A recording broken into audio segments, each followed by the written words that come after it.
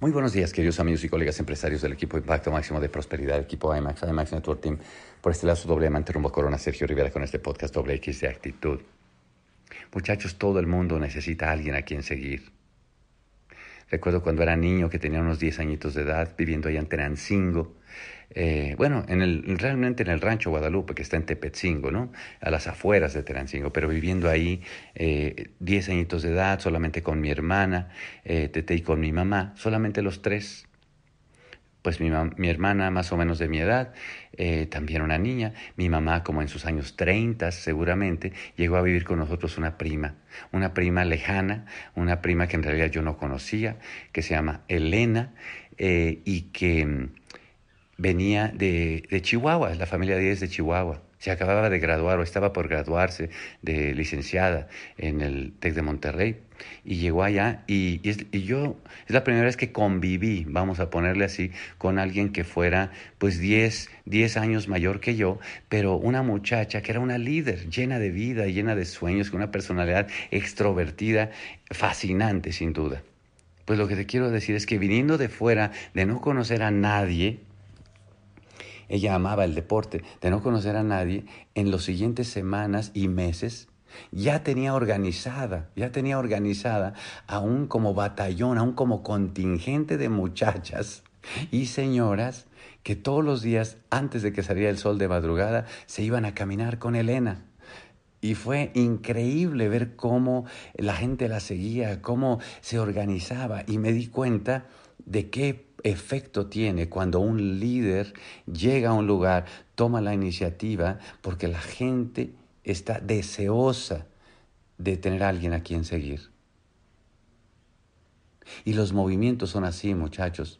Solamente necesitamos más líderes que entiendan una dirección, que tomen la iniciativa, que se puedan desarrollar para ejercer su liderazgo y crean realmente cosas increíbles. Pues les cuento esto porque anoche estábamos en una cena increíble y hermosa en la que estuvimos los diamantes IMAX. Estaba Saulito Rojas, que vino desde Oaxaca, y la pasamos padrísimo durante el día, juntas y tal, y al final la cena. Estaba, por supuesto, Pime y Nancy, Diamantes IMAX, y pues con los que tenemos décadas de conocernos y todo.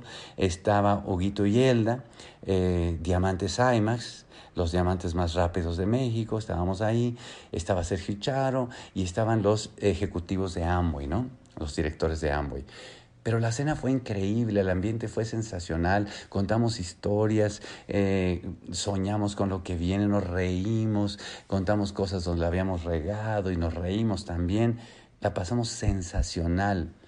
Y yo me di cuenta, muchachos, que cada uno de estos diamantes, que son los diamantes IMAX, y cada uno de los líderes que podemos pensar, de los esmeraldas, de los zafiros, de los rubíes, de todos los platinos, son en realidad líderes que se están desarrollando, que se han desarrollado y que están haciendo lo mismo exactamente que la prima Elena hizo cuando llegó un día de un lugar lejano y a Tenancingo y armó revolución. Porque ve, muchachos, ve, simplemente observa. Yo veo que los líderes en estas 5 características que te puedo dar, por ejemplo, número 1, imaginan el futuro. Los líderes imaginan el futuro, porque los líderes de inmediato se dan cuenta que hay que hacer algo diferente, pues si no, no existirían líderes, ¿verdad? Imaginan el futuro y lo atrapan. Y a lo mejor la prima Elena dijo, pues vamos a organizar un grupo de señoras y chavas que nos caminemos. Imaginó el futuro y de inmediato se organizó un movimiento. Los líderes toman la iniciativa. Si a mí me preguntas, hay un momento, hablando ahora del negocio de Amway, hay un momento en el que un seguidor se convierte en un líder. Y el momento es cuando un seguidor toma la iniciativa de ayudar o de hacer algo productivo sin que nadie le haya dicho. En ese momento nace un líder. Puede ser el momento en que alguien llega temprano y se acomide algo. Yo anoto, yo pongo aquí los stickers, yo saludo a la gente, yo acomodo las sillas, lo que sea que sea. Cuando alguien sin que nadie le diga, toma la iniciativa de ayudar o hacer algo productivo, nace un líder. Alguien que dice, bueno, pues yo tengo que ser el primer 9% de este grupo, toma la iniciativa y da el ejemplo. Alguien que trae personas, bueno, pues supongo que esto hay que traer personas y se trae personas, etcétera. Alguien que auspicia. ¿Se dan cuenta, muchachos? O sea, un líder nace cuando alguien toma la iniciativa. La tercera cosa que uno observa es que los líderes derrochan confianza y fe. Pues yo me imagino que la prima Elena podía haber dicho, uy, qué miedo, está todo oscuro, prácticamente no hay nadie, no hay ni luz acá, ¿cómo que salir antes de que salga el sol? Vayan a salir los coyotes, me vaya a pasar algo, una serpiente y tal. Y sin embargo, tú la veías llena de confianza y fe, derrochando para todo el mundo. Van a ver, se va a poner padrísimo, vamos a ver salir el sol juntas, vamos aquí, ya me la imagino cantando, haciendo bromas, organizando. Y eso es lo que la gente quiere. La gente quiere a alguien que transmita confianza y fe. Porque yo lo que sí he observado es lo que el veneno que mata cualquier proyecto, cualquier cosa en la vida, el veneno es o miedo o duda. Y si alguien vacía suficiente duda en otra persona, se detiene. Alguien que parecía un líder, alguien que hubiera podido ser un diamante, si le dan suficiente duda, se detiene, empieza a hacerse de todo sospecha y uno va viendo cómo se va apagando despacito, se va alejando hasta que termina otra vez en su vida normal. Por el contrario, alguien que está lleno de confianza y fe y se acerca y se mantiene cerca de todo, se convierte en un líder, muchachos. La cuarta cosa que uno ve es gente atrevida. Pues tú no puedes imaginarte a un líder temeroso, ¿verdad? En una esquinita chupándose el dedo. O sea, uno se imagina un líder atrevido. Por eso es padrísimo esta mística IMAX, esta universidad IMAX, en la que todo el mundo sacamos esa escuela de líderes, esos líderes atrevidos. Hagamos esta cosa, hagamos la otra. No quiere decir que siempre nos sale, a veces no nos sale, a veces terminamos con las rodillas raspaditas, pero no importa. Tenemos historias que contar y somos atrevidos.